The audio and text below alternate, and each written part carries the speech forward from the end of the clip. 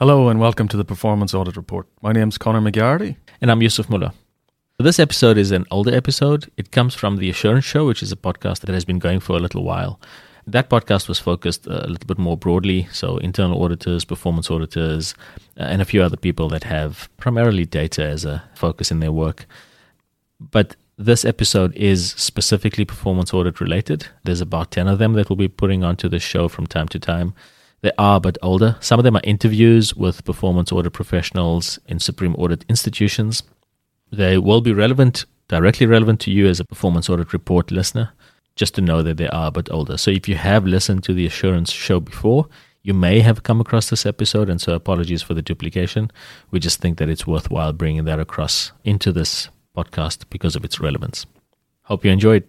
Today, Yusuf, we're going to be speaking about quality assurance of our data work, or QA as we like to refer to it in audit land. But let's start off with the fundamental. Why is QA over our work important? Most auditors will have QA steps that they undertake for all of the general audit work that is being conducted. We've spoken before about checking quality of the data that we use. It's equally important to ensure that any analysis that we do with the data that we have and outcomes that we produce, that we have a level of QA over it. As we've said before, and as our guests have said before, data is really just another way in which we can understand the subject matter and then produce evidence to inform our findings or audit work, but also to back up some of our findings. And so if it is just another form of evidence or something that we use as input, then QA over that becomes as important as QA over any other audit work that we do. One thing that we are consistently in agreement on, that QA is important. We've all had to sit through or deal with lots of red pens in the old days and lots of review notes nowadays and comments and track changes in our documents from people that review our work, so we've all been exposed to it. There's a few differences in the way in which data work QA works, so we'll talk through that. QA is a pretty broad term and covers a lot, but there are actually different types of QA, and there are four main types that we're going to discuss today. The first one is technical QA, what that means and when it's applied. The second one we'll talk about is functional QA, and what that looks like. Then the third one will be business QA, and lastly, audit QA. We'll step through each of those in detail. So let's start off with technical QA. What does that mean and when is it used? Technical QA is usually the first step. This involves self-review, so reviewing your own work, then also getting a peer to have a look at what you've done. Technical QA is ensuring that what you've done technically makes sense. So when you complete some of the work that you've done, you want to make sure that the data that you've used is and remains complete, that it is and remains accurate, and that it is relevant to the period that you've covered. A few things that you want to make sure about: that you've used all of the relevant records, that you've not excluded any records, that you've reconciled inputs where you are able to. You haven't altered any of the accuracy of the data by double counting any data or conducting any joins that would multiply the data out. You've not performed any calculations that alter accuracy of the data, and you've correctly performed transformations, considered all of the relevant dates, etc. before passing it on to a colleague to have a look. Ideally, you'd get somebody independent of the work that you've done, potentially somebody at the same level as yourself, to have a look at that and ask questions around how you've technically combined the data, how you've joined it, etc. And the reason you want to get somebody else involved is, just like with any other QA, you often get so deep into some of these technical matters that you can't always see the mistakes that you might have made. It talks about the importance of self-review, really, in all of the work that you've done, but also the benefit to be gained from peer review. So let's talk about the second QA process, and that's functional QA. What does that involve? Again, functional QA is performed first by yourself. So that's the second step that you would conduct yourself on your data work, and then by a peer. It might not be somebody at the same level as you, but it would be somebody that understands the business process or maybe understands how the broader business operates. Because functional QA is about ensuring that you remain objective and credible in the work, and that also your work makes sense. Are your results believable? So can you believe them, and will others believe them? Are your results rational? And so an example of this might be something like, I've got a whole bunch of data and I imported it, and technically the data makes sense and I've not excluded any data that I shouldn't have excluded. I've got the right time period, etc. When you do a functional QA, you're looking at things like, we know overall that there might be a particular trend that is expected. There may have been a new product that has been introduced. and that new product that was introduced may have generated a certain level of revenue. Can you see that revenue reflected in the results? Can you see that particular product reflected in the results? Is there something else, either seasonally or otherwise, that somebody with an understanding of the business process or the business more generally would know about that would then look for in that data? So in essence, does it make sense? And you ask questions like, this is what we're seeing. Is this important? Does this meet expectations? Is there a context here that we're missing based on what we're seeing? Those types of things. Okay, so that takes us neatly on to the third important aspect of QA, and that's business QA. And I think you've sort of led into that. So what does that involve? So business QA, this is quite similar to functional QA, but the reason that you do it, one of the main reasons that you do it, is that you want to have acceptance from outside of the audit team.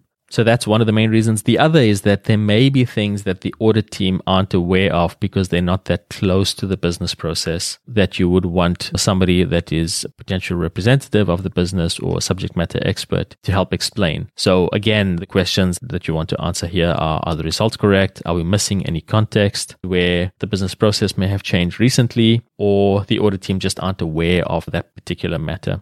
The key question we want to answer here is, will our findings be accepted by the business? So if the work that we've done doesn't pass this step, then we need to think about things a little bit differently, or we need to get other people to think about things, as in our stakeholders need to be educated. The challenge with skipping this step is that we may have a lot of pushback when we're producing our results. And because a lot of the data work that we do doesn't necessarily hit the final result immediately, but forms part of the report or contributes to the report, or there's further follow-up work that is done after this, we want to make sure that what we're saying from a data perspective is accepted by the business early on. In the business QA step, we're trying to, again, understand the context, whether or not there are, for example, exceptional circumstances or sentinel events that may have impacted some of the data that we've used or analyzed. And secondly, we're applying the reasonableness test to help with acceptance of what we're seeing. Okay, so that takes us on to number 4, and that's audit QA. So what are we talking about here? This is the final bit of QA that you do. This is QAing the QA. So this is where somebody within the audit team, leader in the team, maybe the head of your audit function if you're in a smaller team, or if you're in a really large team, that might be a team member that focuses on quality. So some teams actually have like a whole QA function that's built into the performance audit team.